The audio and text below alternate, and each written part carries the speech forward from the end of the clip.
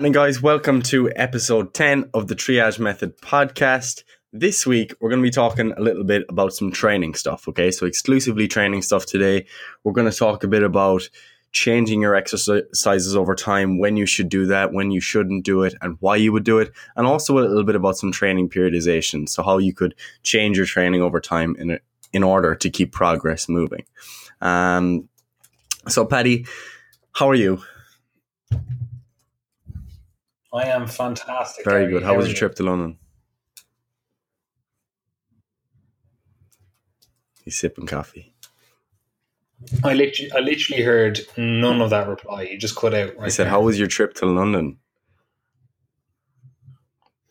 Oh, it was delicious. Thank you. Delicious. Oh yeah.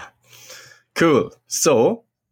Yeah, no, just saw a load of war memorials, and that always makes me horny. So that was good. Like. Tasty.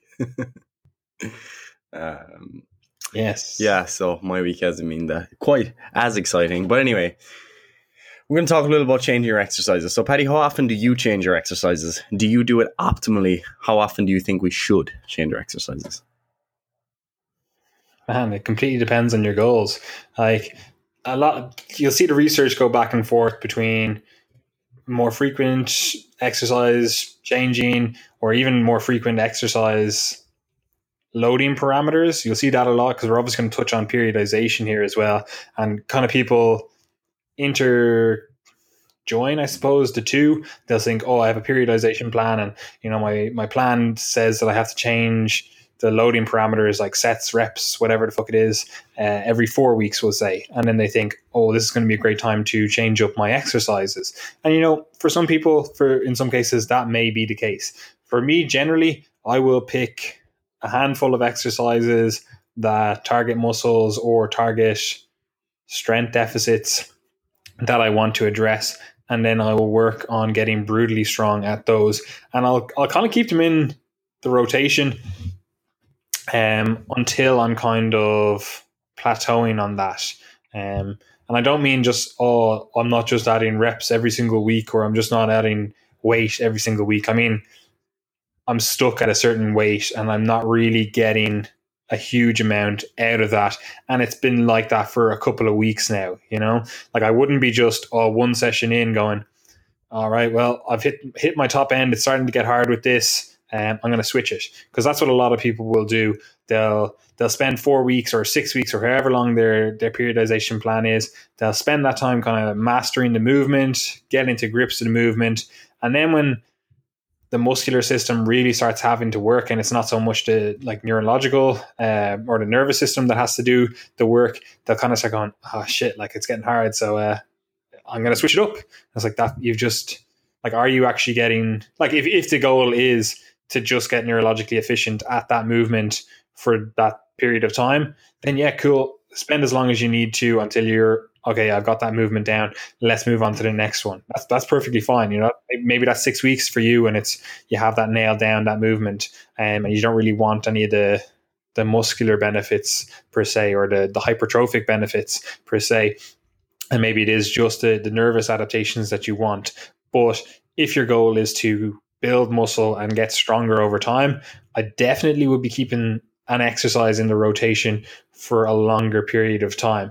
And you were writing stuff in the militia earlier this week on this kind of topic, and you said something that I was like, yeah, that makes a huge amount of sense. And it's something that you'll see a lot of higher level coaches, athletes, gym trainees or whatever do. They will keep the main moves in there, and they'll keep that their bread and butter, like say your squats, your presses, and that kind of stuff, or even variations of it that target their bodies or their musculature more specifically. Like they'll keep that in there, and they'll just kind of change or alter the loading patterns or the loading parameters, sets and reps, and that kind of stuff. But they'll keep the main moves in there, and then the kind of more isolation stuff that's more kind of, we'll call it fluff work, working on a little bit of the finer detail, say, they change that kind of stuff up a bit more frequently. And I don't even mean, you're trying to get better at, incline bench pressing, and your supplementary exercise is incline dumbbell benching, we'll say, whatever. And I don't mean like that kind of secondary supporting movement. I mean, like, you're doing flies or incline dumbbell flies, say, after that, and then maybe you're going to switch it to incline cable flies. Like, it's similar enough movement, different kind of loading pattern, different kind of tax on the body, but very similar movement pattern as a whole. So people will kind of change that kind of stuff up, but they'll keep their bread and butter exercises in there until they do genuinely find it's like, okay, well, I just can't progress any further. Say, for example, you're doing incline dumbbell benching and the gym you go to only goes up to 50 kilo weights, and you're like, okay, well, I did them for 12 reps. What am I going to do? Like 20 rep sets? It's like, okay, that's probably not applicable to your overall goals. Maybe it is, but the majority of the time it's probably not going to be. So then you have to go in and go, okay, I do have to actually switch the exercise out for something that's going to give me similar benefits or different benefits that may also help my overall goal, whatever that is. So I suppose it kind of comes back to the same thing we always kind of talk about. The question you have to answer before you ask any of these questions is, who is this for and what is their goal? Yeah. Yeah, I think that's fair enough. It covers a lot of things, and I would be in agreement with all of your points. And what I would say as well is that, like, the way I like to kind of sum it up in my head is that, like, the frequency at which you vary your exercises should kind of be inversely proportional, if you want to put it, to the complexity of the exercise. So if you think of something like a squat, it's quite complex in that there's a lot of joints, a lot of muscles involved. There are a lot of, like, not only that, but there are a lot of different ways you can actually perform a squat. And it takes a while for you to find that one that kind of suits you best, that allows you to recruit the muscles you're trying to recruit, if that's the goal, or that allows you to attain the greatest depth, if that's the goal. And all of those things do take time, because you have to try and coordinate, your hand position, the position of your scapula, your spine, your breathing, your bracing, position of your pelvis, knees, hips, ankles, all of the system. And all of that takes a lot of time. So if you're going to vary that every 4 to 6 weeks, you're probably not going to get very much out of the exercise, because, like you alluded to, the first few weeks of a strength training program, especially as we kind of adjust exercise selection, we're more so looking at kind of neurological adjustments. So, you get changes in, like, the synchronization of motor units and all this sort of kind of nervous system stuff. But what I'm more focused on in this case is the actual skill component. So the skill of lifting. We often forget that is a thing that we have to learn. And when we do get to the point where we're very competent neurologically from a skill perspective and we can perform movements well, that's when we're able to manipulate those variables that everyone dreams over: your volume, your intensity, your frequency, rep ranges, sets, all those things. Those things only become effective to manipulate once you're actually able to do the lift well. And, we talk about this a lot of the time in terms of being able to feel your muscles work. And, like, that's pretty important for a lot of exercises, even your isolation exercises. But it could be a case that, like, for a bicep curl, maybe you'll find one little cue that helps you to feel your bicep working better, and boom, that's it. It's clicked. You've got it. Whereas for something like a squat, it actually takes a lot of different things. And I know people who've taken months and months and months to reevaluate and relearn their squat. And in that time, are they going to gain a lot of muscle from that movement? Meh, probably not.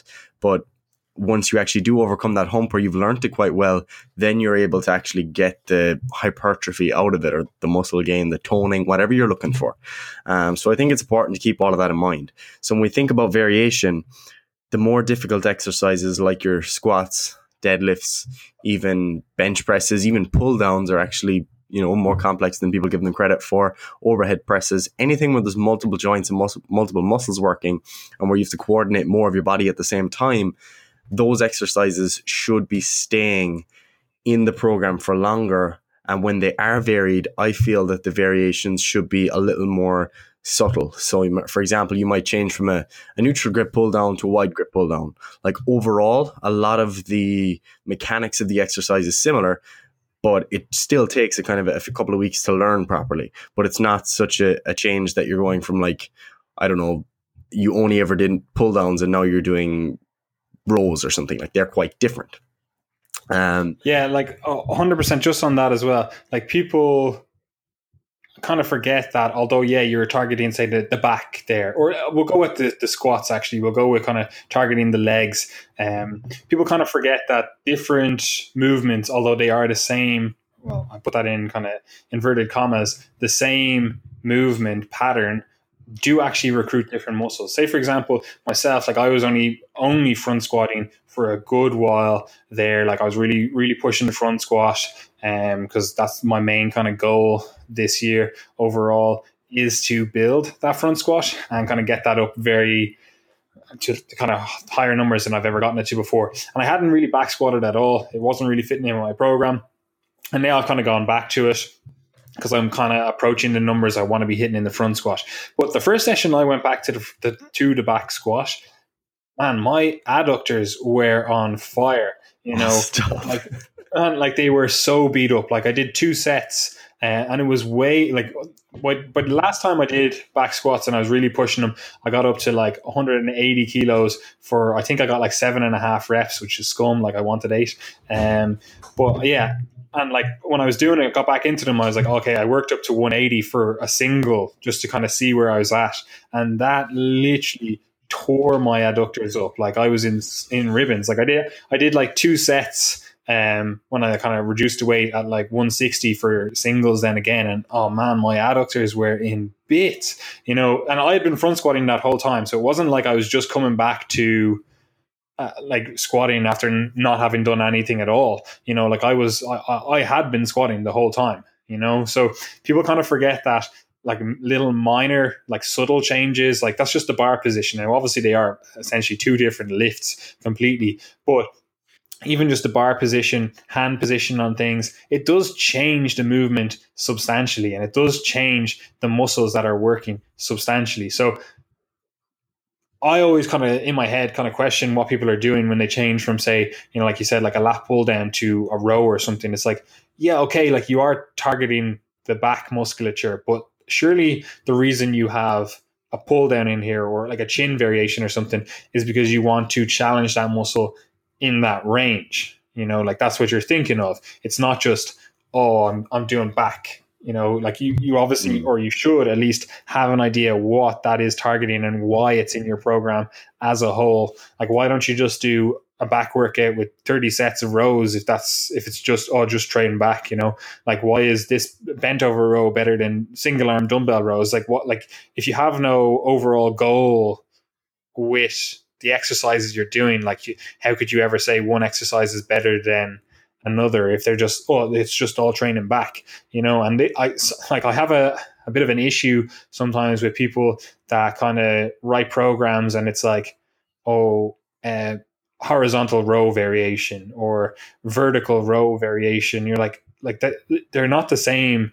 They are targeting the same musculature, but they're not the same movement. So it's not like, if I got a program like that just said, do a row variation, it's like, well, like what kind of row variation is it? Kind of a closer grip one? Is it a wider grip one? Are we doing them standing? Like, are we doing bent over rows? Are we, like, because that's obviously, targeting the erectors as well and kind of a lot of support muscles, are we doing it, seal rows or something? Like there's a huge amount of variation. It's not just, rows target your lats, like that's, I'd hope as an industry we're far beyond that like you were, if you were getting a program, I would hope anyway, like that, like that kind of stuff is like, if you're getting that, you've no idea of what, or no understanding of that muscles actually have functions, and to target specific areas you do actually have to do certain movements, so I would hope that we are beyond that as an industry, but in terms of exercise variation, people do forget that even slight variations are different exercises and do target muscles differently. So although Absolutely. Yes, a row is a row, it's not. It's at the end of the day, it's like there's a reason why a single arm dumbbell row is different than a bent over row. Like there are reasons behind that, and we've gone into these kind of stuff in the militia and things, where we've talked about like, why should you do this exercise, or what's the benefit of this exercise, and you kind of have to take that into account when you are switching or putting in a bit more variation in your exercise selection, in your overall training program. It's not just, I'm just going to throw in a few different exercises. Oh, my favorite power lifter on Instagram is doing this exercise now. I'm just going to start throwing that in, even though it has no carryover to your overall goals. It just looks cool, you know? Yeah, I think they're all very important points. And like you said in the militia, like we've discussed things like we literally have articles on this is things as specific as why you should do underhand grip or overhand grip with actual like examples of who should do this, who should do that, like why you would feel discomfort, things like that. Because like it's important to recognize that those things actually do matter. And the problem with a lot of people is that they just say, oh, these things don't matter. You're focusing on the minutia. And the thing is, an exercise maybe that doesn't quite suit your body very well might be fine for 4-6 weeks. But if you go down the line and do that for the next 10 years, you're going to have fucked up elbows, messed up shoulders, all these little issues that accumulated over the years because you were doing this exercise that was aggravating some joint, some tendon, some muscle in your body that you didn't even realize. That's why, like you said, I don't like that idea of just having programs that say, horizontal row variation. And to be fair, I actually do have that exact phrase on 2 of my clients' programs. And the reason for that is because autonomy, like giving people autonomy and empowering them, tends to actually lead to better outcomes some of the time. And I will gauge that based on the actual client. And it's generally those people who have quite a large selection of equipment in their gym, and also they're in university gyms where they're waiting quite a lot of time for equipment. So, if on a given day they do a cable seated row instead of the machine seated row that I'd rather them do, I'm cool with that. But like you said, there should be a reason for the exercises that we're actually including in a program. And on that note as well, when you are thinking about exercise variation, I would imagine there would be a reason as to why you were choosing a new variation of an exercise. Like our friend Lachlan Gannon, he's just this skinny guy. He's like 130 kilos or something. It's disgusting how skinny he is. It's actually skinny. Sickening. He's afraid of calories. But anyway. Anyway, he's a very interesting example of someone who will adjust his program over time with like very specific reasons, not just from a theoretical perspective, but things that he's tried and tested. I know you talked to him quite a bit, Paddy, and he says like he'll do back squats for a while and then he'll kind of plateau and he'll say, oh, then I noticed that when I bring in my front squat for a while and then I go back to the back squat, I've gotten X benefits out of that, and then that helps me progress my back squat forward. And that's a really nice thought process, both from his own experience, but from like a biomechanical perspective as well. Like maybe you might include good mornings for a while to really build some robust upper back strength, some upper spinal extensors, so that you can actually then overcome that weakness in your deadlift. Like there should be reasons that you're actually varying your exercises. But I guess on that note as well, when it comes to beginners, like I would generally say for advanced lifters, I'd be less keen on them varying their base exercises, since they're probably going to get more benefit from manipulating those volume, intensity, frequency variables over time, and then addressing weak points with their variations. Like their variations should be very specific to weak points that they're trying to address. Whereas when it comes to beginners, I'm not sure if you will agree with this or if a lot of people will agree with it, but I would say that I actually like to expose beginners to a larger, like if I'm coaching someone for quite a while, I like to have a bit of variation in the program over time, like exposing them to some different squat variations, some different kind of pressing and rowing variations, and overall a wider variety of exercise selection. Because what we have to remember is that if that's person's first 2 years of lifting, and let's say all they've done for legs is a barbell back squat, then yeah, they've learned that really well and they've got those patterns locked down. But what we have to remember is that, like you alluded to, that's recruiting very specific musculature in a very specific way. And when you then go to a new exercise, maybe after the program, or maybe you play sport, or you take up a sport, or you start training under someone else, you're suddenly going to be like Bambi on ice again, because you'll never have done a front squat or a goblet squat or a lunge and things like that. So is that something you'd agree with in terms of more variation?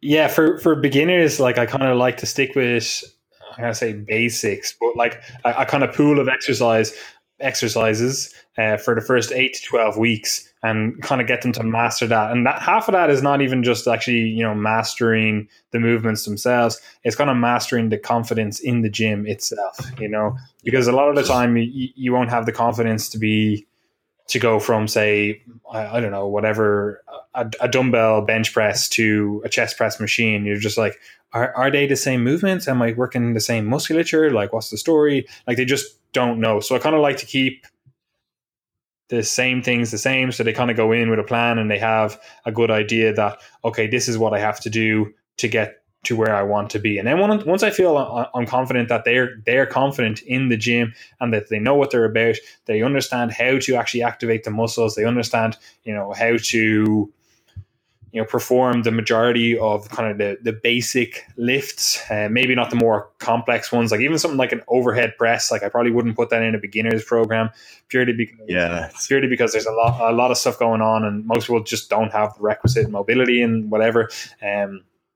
But for the first 8 to 12 weeks, kind of, I like to keep things fairly simple, fairly the same. And after that, I'm 100% in for, building that base as wide as possible, exposing them to a variety of different loading patterns for one, reps, sets, tempos, even stuff like drop sets and stuff, just so they can be like, okay, so that's what that feels like to kind of really push through, that kind of lactate or that hydrogen accumulation, and stuff like that. So like, I do like to bring in a bit more variety of exercises, variety of loading patterns, variety of intensity boosting protocols, purely because it exposes them to a huge amount of variety in their overall program and kind of bumps up their training age, if that makes sense. Like if you have a nice wide base and you're like, I'm fairly confident in the gym, I know how to perform all these exercises, I've locked down my technique for all these exercises. Someone comes up to you and says, oh, have you ever done a giant set? You're kind of like, yeah, I know what that is, and this is what I've done before. Now, obviously, with a beginner and stuff, you have to be a bit more careful that you're bringing it in strategically, that you're not just going, oh yeah, I'm just throwing as much shit at the wall and hoping something sticks. It's like, no, you have to, like, if we're going to bring it in, we're bringing it in for one muscle group, and that's it. Like, it's not giant sets for this entire program. German volume training, German body comp, any of these kind of things. It's like we're not just throwing everything at you straight out the gates because we're changing programs. It's like we're going to bring it in for one muscle group, get you accustomed to training like that, and see how you respond to that. Like sometimes you find people are like, oh, I just really enjoy that. I really get a lot out of that. I feel, and obviously the results themselves, they feel like they're progressing and they are actually progressing. So I'm in 100% agreement with you. Building that base as wide as possible as a beginner. Once they've kind of mastered the basic few lifts, or even just mastered, like I don't care if they're on machines to start out with. Once they've mastered being able to actually activate their muscles, and if I said, kind of flex your chest, they can get some sort of connection with their chest going. They can kind of, do the little pec dance type thing. If I'm like flex your biceps, they can kind of flex their biceps, even if it isn't like that 100% perfect connection. Like I want to know and want to be able to see that they are actually able to activate their muscles and get some sort of connection. Because once you're able to do that, you can really start bringing in a bit more variety into the training. Having said that, though, like if a beginner is coming to me and they're just killing it, like they're every single week, it's like, yeah, I added 5 kilos to my back squat. I'm not going to change it. Like I'm not keep it going. I'm not going to change it just for the sake of going like, oh well. Usually after 12 weeks, I fuck things up and I just throw in a lot of different variety or variations. It's like, nah, man. Like if you're like every single week added 5 kilos, I'm just going to keep doing that until you're maxed out of what you can do. Like I'm not going to delay your progress and be like, oh well, I felt like I could do 160 kilo squat, but we changed the variation after I got to 140. It's like I'd rather see you keep pushing it, because a lot of beginners will do that. They'll feel like, oh yeah, I need to change things up, shock the muscles, and it's like, nah, like yes, you do need to build a big base and cover a variety of different loading patterns and different stimuli, but at the same time, like you should be getting stronger overall. Like I always look at it like the first 5 years in the gym, if you have a good plan of action, like there's there's really no reason you shouldn't be squatting. Well, I'm saying this, but strength is obviously going to be has to be somewhat of a focus, but there's no reason you shouldn't be squatting like double body weight 5 years in the gym, unless you have some sort of pre-existing conditions that make that harder for you. Like I'd almost even give you an exemption, although I'm not going to, but like I'd almost give you one because your feet are fucked up. Like, I can still squat double body weight. I know, but I'm just saying, I'm talking about general population. Yeah. Like if you do have an issue, like I have Osgood-Schlatter syndrome or Osgood-Schlatter disease, depending on who you talk to. That's what, yes, it's in the literature as disease. I'm like, fuck, that's I know that's pretty morbid. Like, it's funny. But anyway, like if you have something like that, that's going to make it harder for you to load and progress a certain movement. It's like, yeah, okay, cool. You're not going to be able to hit those kind of strength standards within a couple of years of lifting, and it might be a bit longer for you. But as a generalization, like you should not be changing exercises so often that if I was to ask you like, oh, what numbers did you hit in whatever exercise in January? And I ask you the same question in December and you're like, yeah, they're pretty much the same. It's like, well, like that year you just fucked around. Like, yep, agreed. And the next thing I kind of wanted to touch on that as well is one of the downfalls of a lot of trainees. And I actually think it's more relevant to people around the kind of intermediate kind of maybe 2 to 3 or 4 year training age, where you start to pick up a little bit of knowledge. You start to kind of get excited by this little bit of, a little bit of anatomy. You've come across a wider bank of exercises. You're following people like Triage Method on Instagram, and suddenly you see this exercise that looks really cool. And you get attracted to these kind of, attractive, shiny things. You see these shiny things and you want them. And you're like, oh, cool. I'm going to go for that exercise now. And you're just constantly seeking novelty. So you see, some sort of leg extension convolution. And then you see that Triage Method say something about a resistance profile, and you never considered that before. So now you're changing all of your exercises to try and find the perfect resistance profile. And then you see that hypertrophy coach is using a lot of bands. So you're like, oh, I know I'm going to use a lot of bands because that's better. And you're just doing another thing and another thing and another thing, and it's giant sets and it's drop sets and it's supersets, and you're not actually getting anywhere because all you're doing is looking at the shiny things and saying, I want that. And what you have to realize is that there is nothing, even anything we say, there's nothing new in weight training. Like there's nothing. No one's going to make up anything new in weight training in the coming years. So if someone claims some training system as their own, it's BS. These things have been around for like 100 plus years, if not longer. Most of the things, even things that come out in the literature these days, you see a lot of research coming out these days, like on drop sets and stuff. And it's like, come on, like for fuck's sake, like these things have been around for decades and decades and decades. And fair enough, it's important to validate those things, I'm sure, but still, a lot of people do see those shiny things and they're like, I'm going to do that now because Brad Schoenfeld made a post and said that this was effective in this context once. And it's like, it doesn't mean you have to include it in your program. So this is why it's very important to actually try and focus on like principles as opposed to getting caught up too much in the methods. Like if you're selecting exercises that suit your body quite well, that they are in line with the muscle groups that you're trying to target. That you're doing appropriate levels of volume. That like your rep ranges are good for your intensity of training at appropriate frequency, all those things. Like if you've got those in place, then do that for weeks and months. And then, think back to that exercise that you saw that you thought might be useful, then add it in, but add one exercise. It's not about changing everything, because this is one of the things people are very poor at evaluating their progress. It's the same with dieting. People, you ask them, oh, what has your training been like for the last 6 months? And they're just like, oh, I don't really know. I did this for a few weeks and then I kind of changed to that. And then I just messed around for a while. I had no program.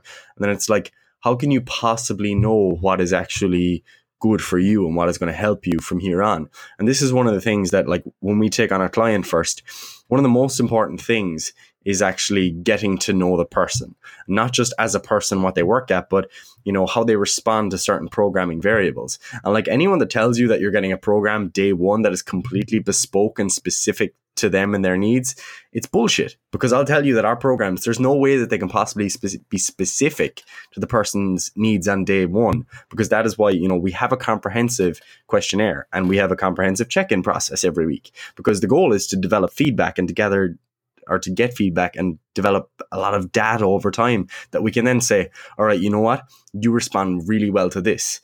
And I can tell you from coaching people that's not always the same between people. So it's important to gather that data, don't get caught up in the shiny things, and, you know, be consistent over time. Otherwise, you'll never know what's good for you.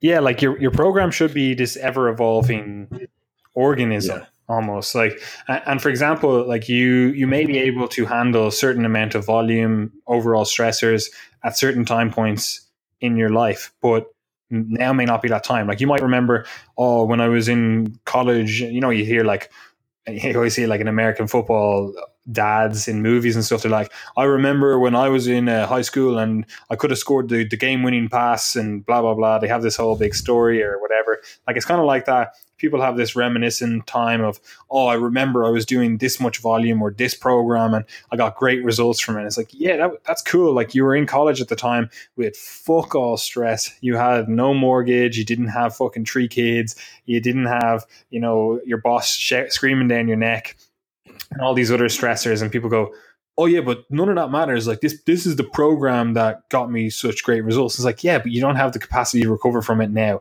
Like your program should be this ever evolving organism. Like, yes, take the principles that you learned from that program that worked for you, but it should be tailored to you now, you know? So like you said, whenever we start out with someone, they do get a kind of, I'm not going to say generalized program, but at the same time, it is pretty much a generalized program. Like we'll get their goals, we'll get their training history, we'll get, you know, what they're kind of working towards and what their kind of ideals are, and, you know, get a good understanding of who they are as a person and kind of what they want to achieve, and design the program around that. But at the end of the day, it's still only generic to those goals. Like, I don't know if a front squat is going to suit your biomechanics better than a back squat. I don't know if, you know, you have the ability to do a dumbbell shoulder press, you know, without bringing the incline of the chair back a little bit. You know, like I don't know those things just straight out the bat. I actually have to see you move. I have to see how you recover from training. You know, like, at the moment, I'm just doing check-ins as well. And like one of my clients is like, oh, you know, my hamstrings are feeling pretty beat up. And we only have like maybe 9 sets of hamstrings in the week. And he's feeling beat up from that. So it's like, okay, well, we just don't have the recovery capacity for that now. So we're going to reduce the volume a little bit until we're able to recover. And then we can start pushing, you know, stuff up a little bit, you know, testing the waters to see if we can recover from a bit more. But right now, even though I was starting off with a bit of a more moderate volume of work, we still weren't able to recover from that. There's no way I could know that without actually, you know, getting into the overall program with them as an individual. Like I might go, oh, well, you know, I can do like 20 sets of hamstrings per week and be grand. It's like, yeah, who the fuck cares? Like, that's me. That's not the individual that's in front of me now, you know? So yeah, people kind of forget that. They look at this, powerlifters do it a lot as well. Like they're like, oh, I got this program off Juggernaut Training Systems. No hate on them. Like they put out great content, you know, and they're like, oh, I got it off them, so it has to be perfect. And it's like, yeah, like it's not perfect for you. You know, they're giving you this general template that you're supposed to go away from and kind of tailor to you as an individual.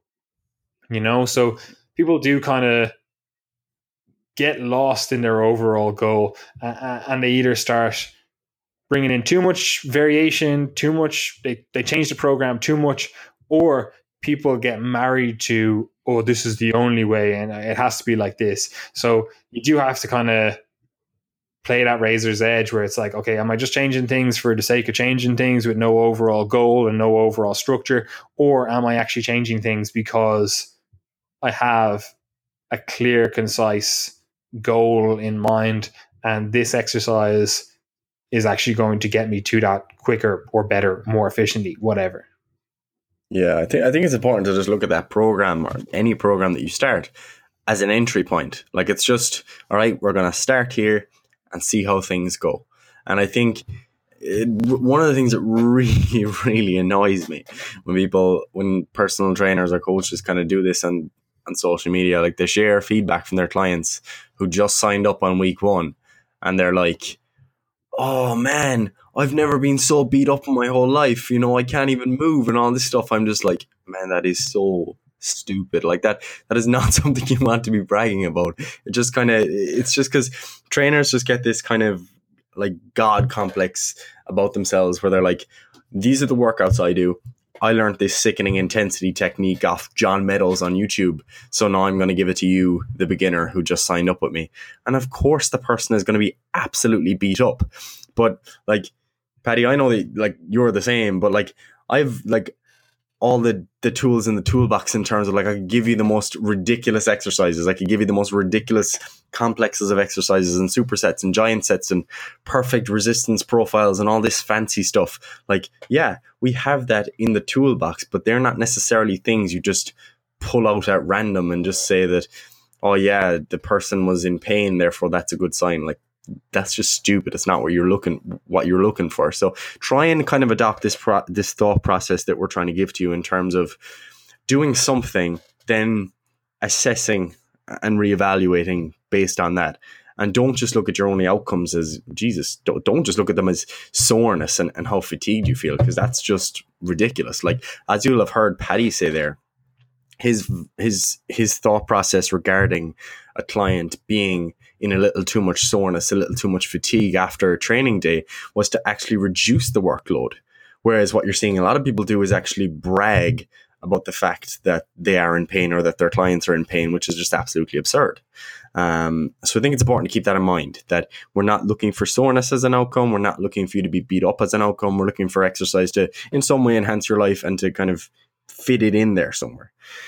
So with all that in mind, do you think that covers the variation thing well? I think it's good to give some kind of practical recommendations, I guess, in terms of how often you should vary your exercises. And I think I'd go out on a limb to say that maybe you could change your isolation-based exercises, the single joint movements, single muscle movements, maybe every 4 to 8 weeks, depending on how long your individual training phases actually are. Maybe a bit longer, depending on your own personality. If you like novelty, you're not exactly chasing optimal. You might aim for that bottom end, that 4 week bracket, whereas you might go up to 8 to 12 if you're someone who's just like, look, I just want to get absolutely everything out of this, and that's cool. And then for compound movements, I would say I'd probably stick with a squat variation or a deadlift variation that you're doing for at least 12 weeks. And, if you're getting a lot out of that and you're able to manipulate volume or intensity to keep progress rolling, then why not just keep it going? Unless you have a specific reason to change it, you don't necessarily have to.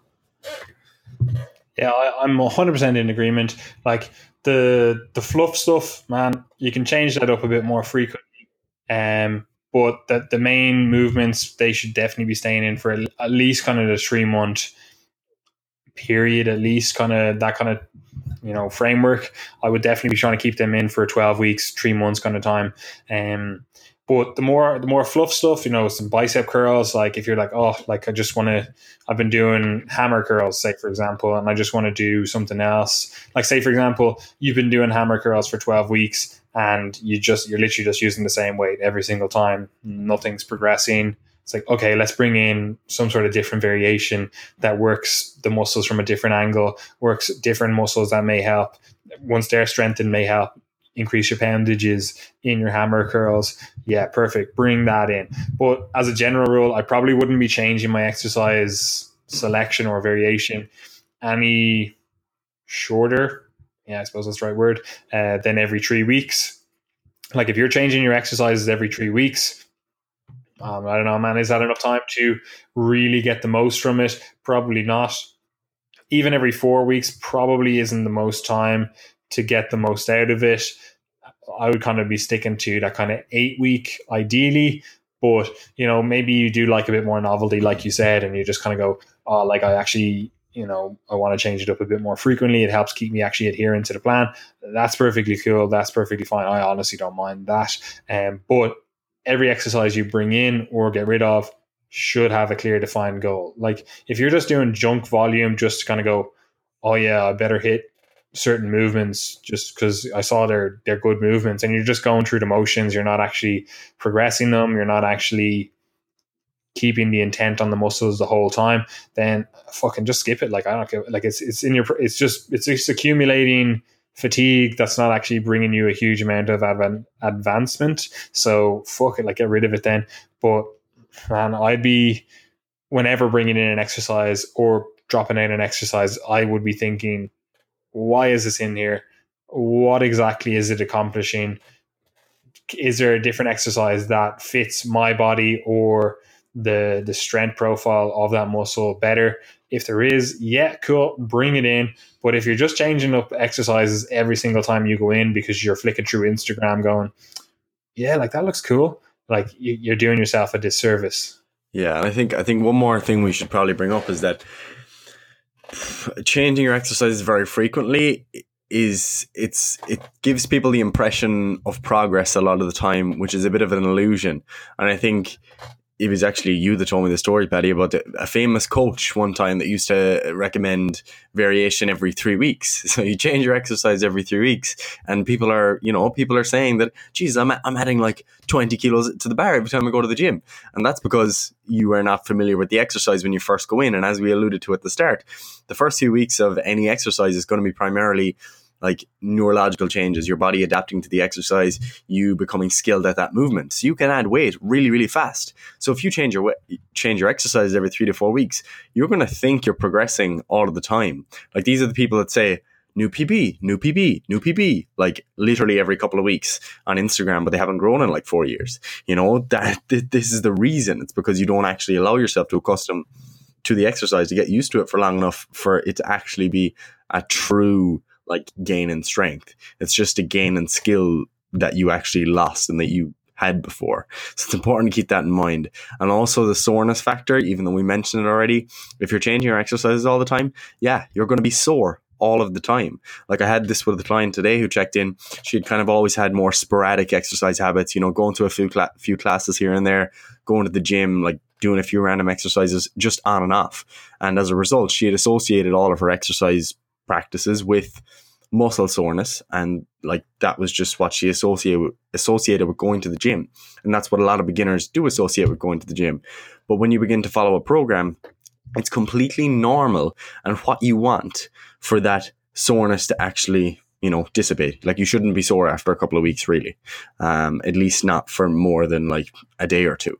So if you're constantly like looking for that soreness, then yeah, change your exercises all the time, but you're not going to truly progress. Yeah, like if you're using soreness as your marker of progress, like literally just change up your exercise every single time. Go in, max effort that shit, and just fucking go balls to the wall with volume. Like you're going to wake up the next morning feeling like you got run over, There is another kind of argument, or rather another point that we haven't really discussed, and that's programs such as, Westside Barbell, that they change their like max effort work every single week. Sometimes like if you kind of talk to the guys that do it, or look at actually their programs and read the books and stuff, like they do advocate sometimes keeping in exercises for a longer period of time, especially if you're new, beginner kind of stuff. So like it's not always just switch up your main exercise every single time. Like that's not what it's about.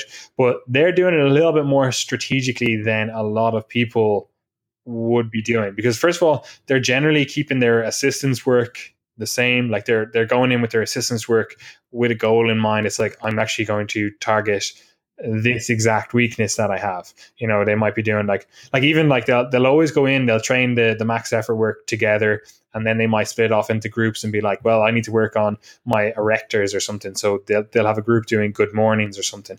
Or people will be like, oh, well, I need to work on, my tricep strength. So I'll be doing close grip bench as my assistance, whereas someone else might be doing, I don't know, JM presses or something like that. So they will keep their assistance work more regular. But what they're essentially doing with their max effort work is not so much training the muscular system or training, man, they're not even training the nervous system. They're training the fucking balls. Like they are training to be able to be strong at every single angle. And this is kind of something that a lot of people want. Like they want to be peaked all the time. Like people want to be able to hit their max effort deadlift the day after they just hit a max PB in reps on the squat. Like people want to be as strong as they humanly can all the time. Like they want to be able to do everything. Like everyone that goes to the gym is kind of like, well, why shouldn't I be able to hit my max, any day of the week? Where you kind of forget that like it does take kind of a bit more of a peaking protocol to be at your very best at a certain exercise. But that's not what Westside Barbell are trying to do. Like they are just trying to be generally as strong as humanly possible. Like they are going in, and it is essentially training a nervous system to be able to battle heavy loads and get the most out of the body under heavy loads. But it's not what most people are doing and just changing up exercises and doing a bunch of volume. Like they're doing max, maybe triples in the lifts, and it is essentially just training the body to be strong in these different positions. And Louis Simmons kind of has this almost Rain Man brain where he's like, oh, if you hit this lift for you as an individual, you should be like, if your good morning strength is at this level, your squat will be at this level for you as an individual. Like he knows your numbers, you as a specific individual. So if you're looking at that kind of Westside Barbell template and kind of trying to emulate that and just go, well, they switch up exercises every single week, so that's what I'm going to do. Like it's not the same. Like they're more strategically switching up exercises to target certain things. Also, you're not in that environment, so you're not actually training like they would advocate training. Like I'm even talking on it now, and I don't even know exactly what they're doing and why they're doing it. Like you actually have to train there to get a handle on that.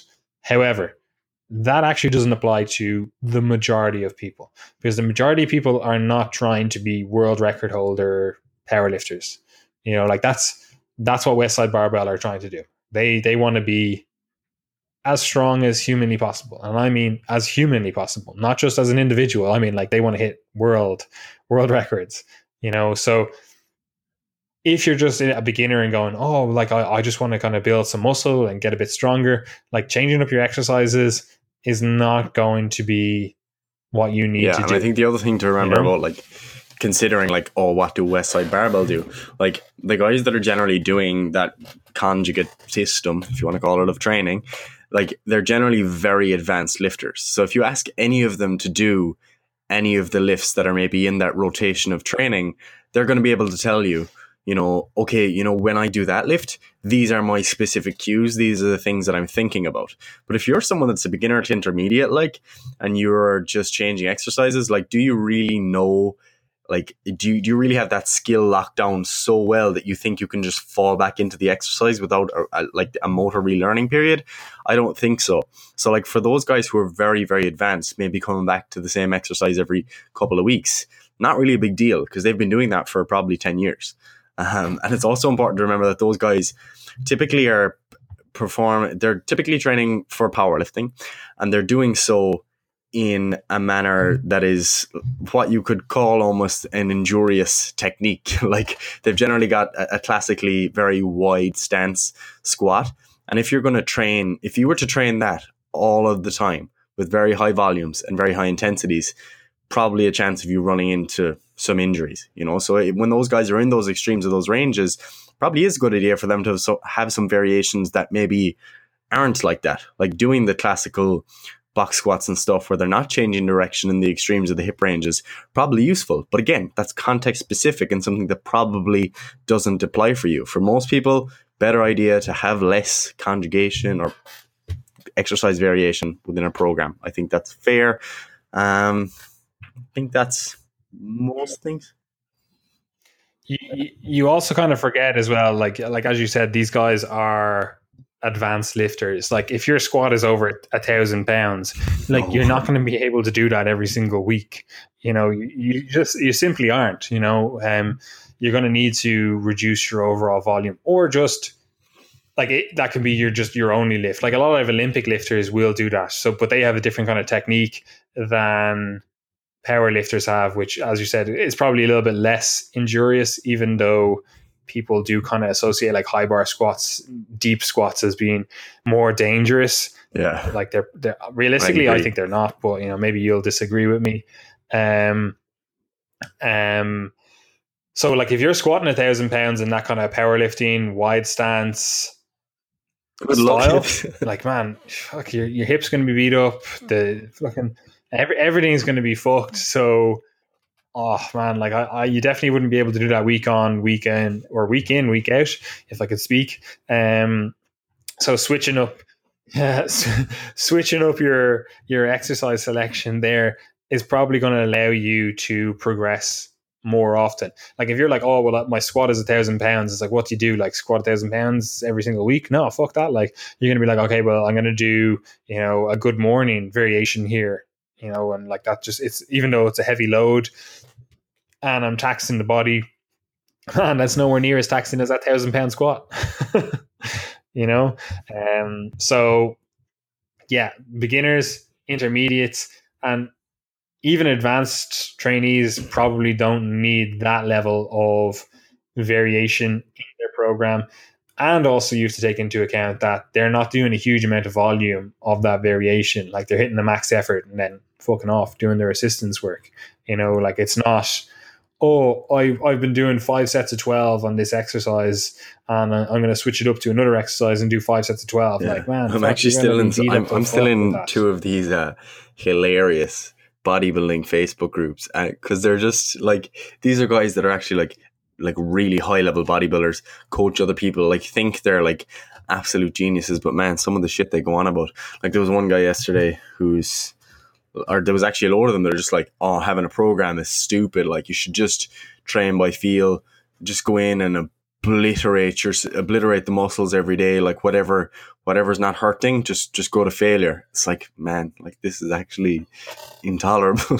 The other conversation was about, like, someone actually posted, being dead serious, guys, serious question, should you have brown rice or white rice when cutting? And like this was a full like 70 comment thread. I was just like, deleting Facebook. But anyway, irrelevant.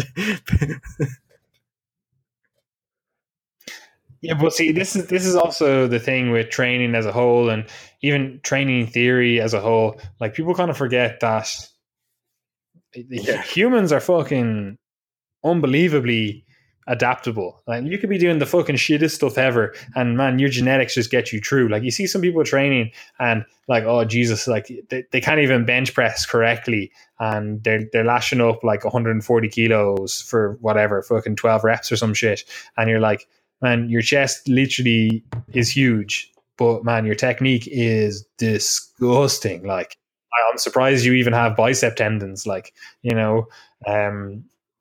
but they get by because, their genetics just get them through, and then obviously the whole other conversation of, drugs as well. Like people, they basically use that as a crutch where it's like, okay, cool, I can't progress because I don't know how to train effectively, so I'll just take drugs and, that'll get me through, which is what 90% of, the top end trainers do even.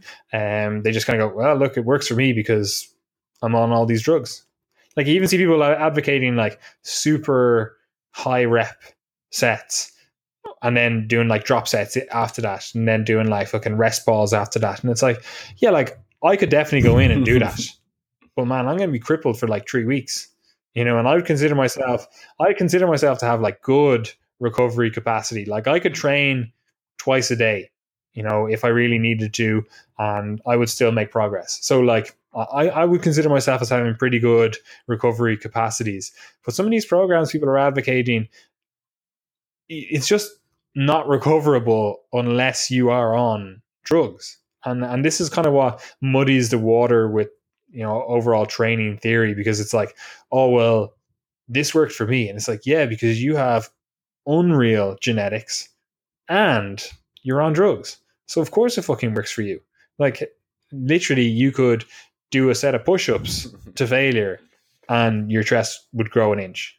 So it's like, man, like, are you getting results because of your training or are you getting results in spite of your training? Um so like you do have to kind of take that into the overall argument that a lot of stuff that gets put out is put out by people that are genetic freaks and are on drugs. So it's kind of up to you as an individual to kind of sift through that bullshit and be like, look, man, that's just, yeah, like that's cool. I'd love to be able to train like that. But, I'm not the genetic elite and I'm not on drugs. So it's not possible.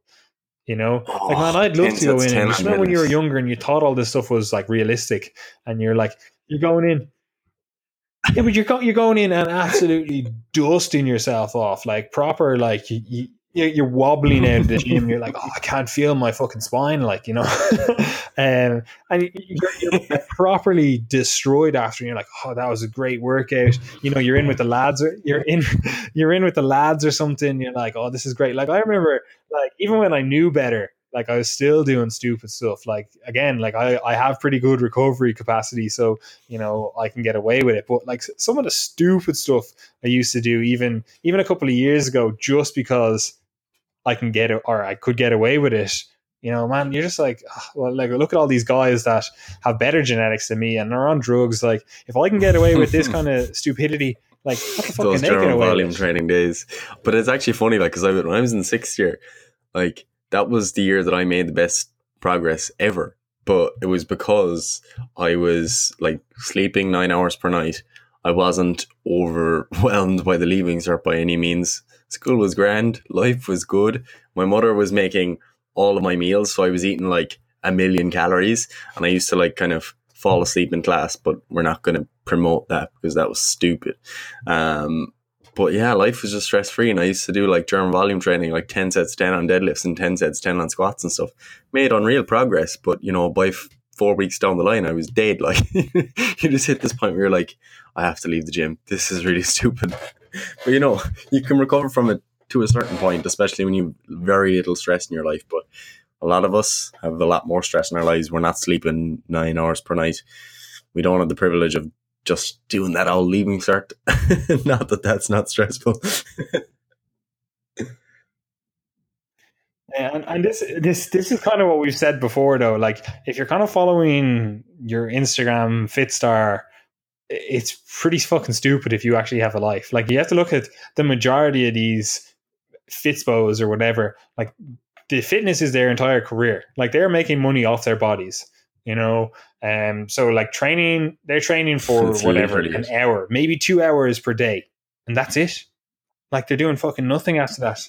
Like they're eating after that. That's it. Oh man, the worst thing I had today was I had to go for a nap. Like it's like what the fuck? Like man, I'd love to go for a nap. That'd be fucking nice. Like, but no, it's like I actually have a lot of fucking shit and work to do. So like I can't do the same volume of work that you can do, and the majority of people can't. So basing everything off these Fitspos is unrealistic for the average person. Then obviously you have to take into account that these people are making money off their body, so they're probably on drugs as well. So you have to take all of that. So it's literally the perfect storm for making unreal gains.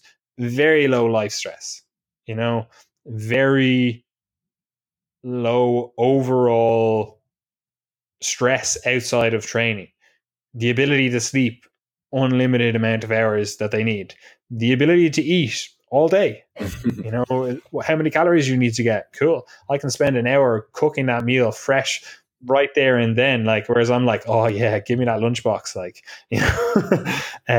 so all of that stuff has to be taken into account when you're comparing your results to someone else's. And you'll see this a lot on social media as a whole. People kind of bagging on other people when they're not actually comparing like to like. For example, like people who are on drugs would be like, oh, you're small. And it's like you, I don't think you understand it. It's like you're not comparing, like you're comparing someone who's natural to someone who is enhanced. right? That's like apples to oranges. So if you're on drugs and you're looking down going, oh, that guy is small, it's like, okay, well, he's not on drugs. So what really you should be comparing yourself is you should compare yourself to Phil Heath. Like, why aren't you the same size as Phil Heath? Like, you're on drugs. So why aren't you that big?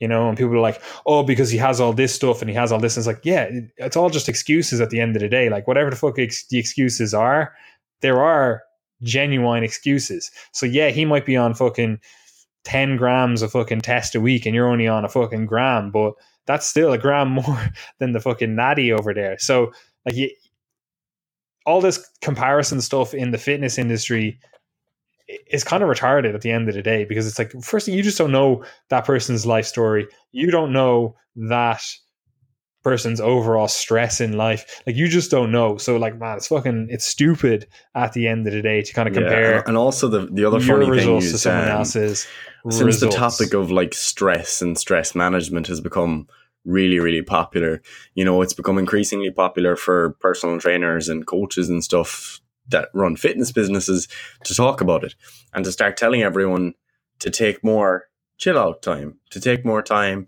during your day to relax, to sit back, to just take some time to yourself. And, we've talked about this sort of stuff. We've done podcasts on it, but I like to think we do it in a fairly rational manner. Whereas I think a lot of people kind of just have this high horse position where they're just like, everyone's too stressed. Everyone needs to stop worrying about everything. And whereas like I know a lot of you that are even listening to this, you're stressed right now about like going back to college because you've got like 40 hours a week that you're spending in college in that environment, right? That's it. That's blocked off. And then you've got all this commuting time. And then you're also trying to chase your fitness goals on top of that. So you don't actually have this much time. And I think, a lot of personal trainers and fitness people like you were speaking about there who don't really do much for the rest of their day take a lot of that for granted. They forget that people actually do have set hours that they need to be in work.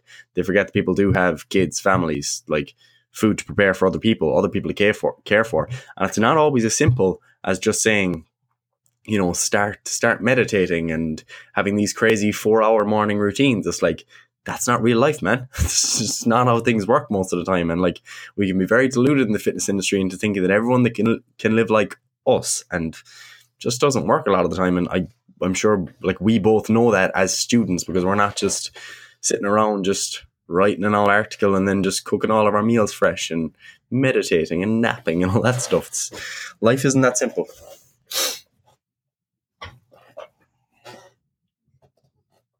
Of course. Yeah, like, well, there is obviously a benefit to, taking 10 minutes out of your day. Cool. Everyone can find 10, 15 minutes out of the day. Like that's not an unrealistic expectation. It's when people are like, oh, you need to do 20 minutes of meditation in the morning and then write in your gratitude journal. And then you need to take 20 minutes during the day and then 20 minutes before you go to bed. And again, write in your gratitude journal. It's like, all right, cool. That's an hour and a half out of my day that I'm already struggling to get all my jobs done for that day. So, man, again, there's this huge disconnect between the fitness industry as a whole and the real world, because a lot of people that are in the fitness industry like training. They actually like being in the fitness industry. Whereas a lot of general population just don't, because they've never been exposed. They've never been exposed to training modalities or training in general that they firstly enjoy and secondly actually see progress from. Like, they're like, oh yeah, I know I should be training, or I know I should be doing something, but it never works for me, so I just fucking hate it. It's like, okay, cool, there's a reason it doesn't work for you and there's a reason you hate it as a result. We can sort that out.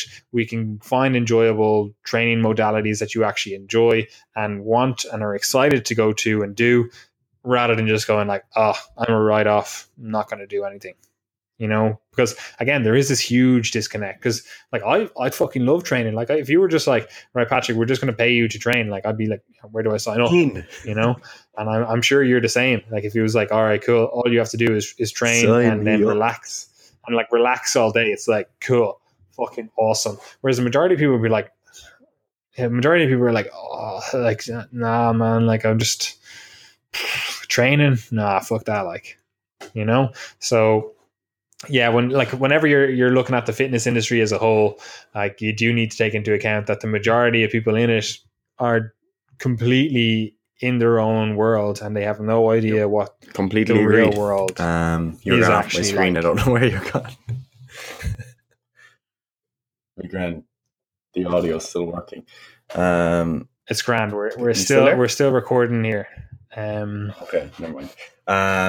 But yeah, so we're kind of Yeah, I'm still here. coming up. We're actually gone over the hour, I'd say. But have you any other thoughts about kind of life in general? Think messages you'd like to share? Because I think we always end this on a bit of a life standpoint, viewpoint, perspective. I think we just did anyway. But anyway, any more thoughts?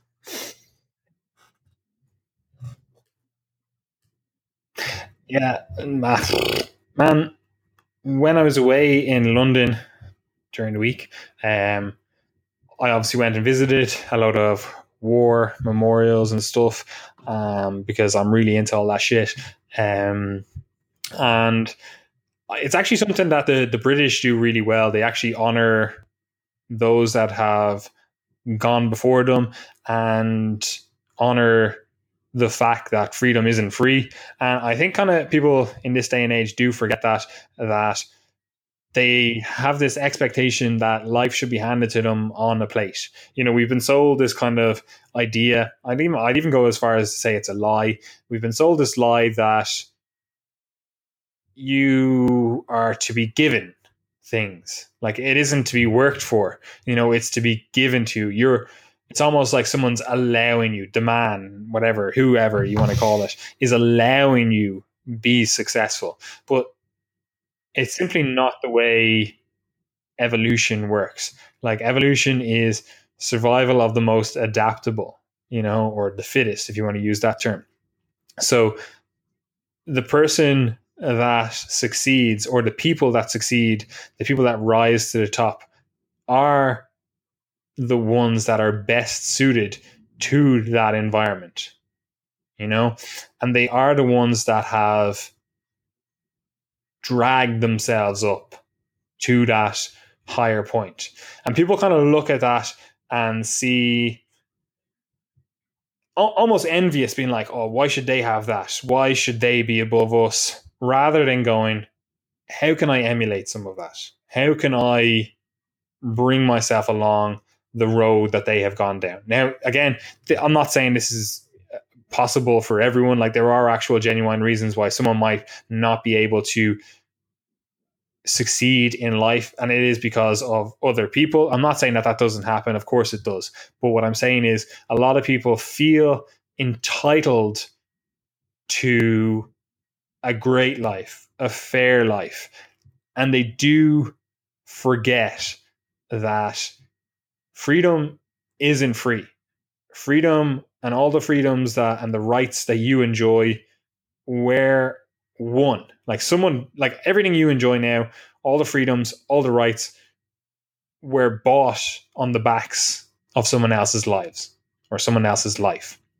You know, so it's not really a right to succeed. It's almost a responsibility.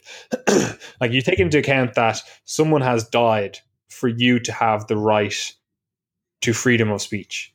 You know, like someone had to have died to get that, because we didn't have that before. So people had to fight for that.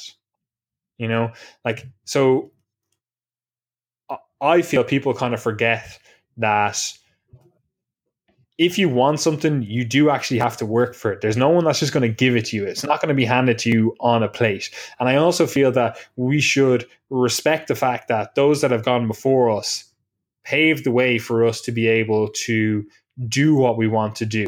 And a lot of people forget that we do have a culture, and every culture is a rich culture in that where that society is or where that culture is now is a reflection of what has gone before them, you know? So there is clearly a path to success within that culture. There is clearly a way to get what you want because people have done it, you know? So rather than looking at the whole culture, society, whatever, and saying, oh, I'm not where I want to be because of him or her or whoever, think back and go, okay, how can I actually change myself to get what I want? Like, you see this a lot with people who are introverted. They'll be like, oh, well, I'm introverted, so I'm not going to do any quote unquote extroverted things. But you actually delve into it and you go, okay, why are you introverted? And a lot of the time it's because they're either lacking in confidence. That's cool. That's a genuine thing. But a lot of the time you will see that a lot of introverts will think that their thoughts are better than other people's. Like they're like, oh, all these other peasants, they're so stupid. Like my thoughts are clearly superior. Like you see this a lot on stuff like Tumblr and stuff.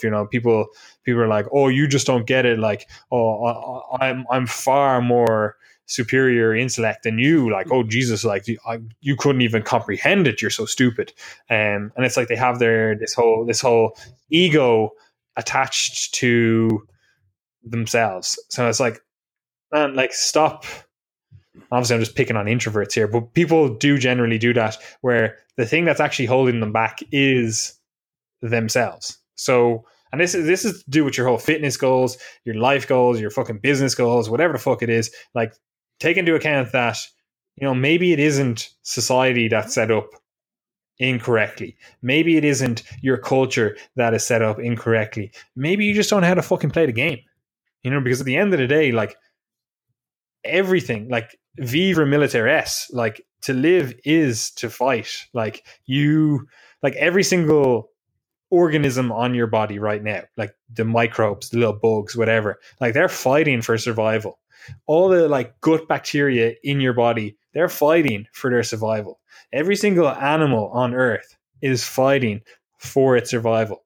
And humans are the only ones that are, quote unquote, smart enough to think that they can be apart from that they don't need to fight for their goals. They don't need to fight. We're far more superior in our intellect. We don't need, that's so uncouth and brutal and whatever. And it's like, man, that's the reason you're not getting what you want. And I'm not obviously advocating you go out and take what you want by brute force. It's like, that's obviously stupid as well. What I'm saying is, play the game. The rules of the game are pretty straightforward. Like, there's literally, they're written down. It's called a law. So it's like you've actually been told the rules of the game. And obviously there are subtle unwritten rules that you have to play by that maybe do hold you back. But it's not that hard. If you want to just be like, oh, I'm just going to follow the formula that will get me money, it's like, first of all, don't do a degree in something that a million other people have a degree in, or a degree that doesn't give you a guaranteed high income. Like, people doing like gender studies, for example, and expecting to be paid the same as rocket scientists. It's like, well, like, if you want to make the same as rocket scientists, then switch your major to rocket science. Fucking, there you go. Like, you're going to make the same amount. But they're like, oh no, I don't want to work for that. I should just be given the same privilege or rights as that person. It's like, yeah, but it doesn't work like that. Like, every single right you have has a responsibility. And obviously I'm just picking on like gender studies because it was the first one that came to my head, but it's the same with anything. Like, you can make like, I do science. Like, if I'm like, oh, people in my course coming out wanting a job, it's like, okay, cool. There's like 400 other graduates this year that have the exact same degree as you. What distinguishes you? And it's like, oh, well, I didn't really put in any work in college. So, I kind of graduated middle of the pack. Like, I got a 2.2. So do you have a job for me? And they're like, obviously not. There's fucking 200 people that graduated ahead of you in the class. It's like, and they all applied for this job because, whatever, it's the best job in the country or whatever.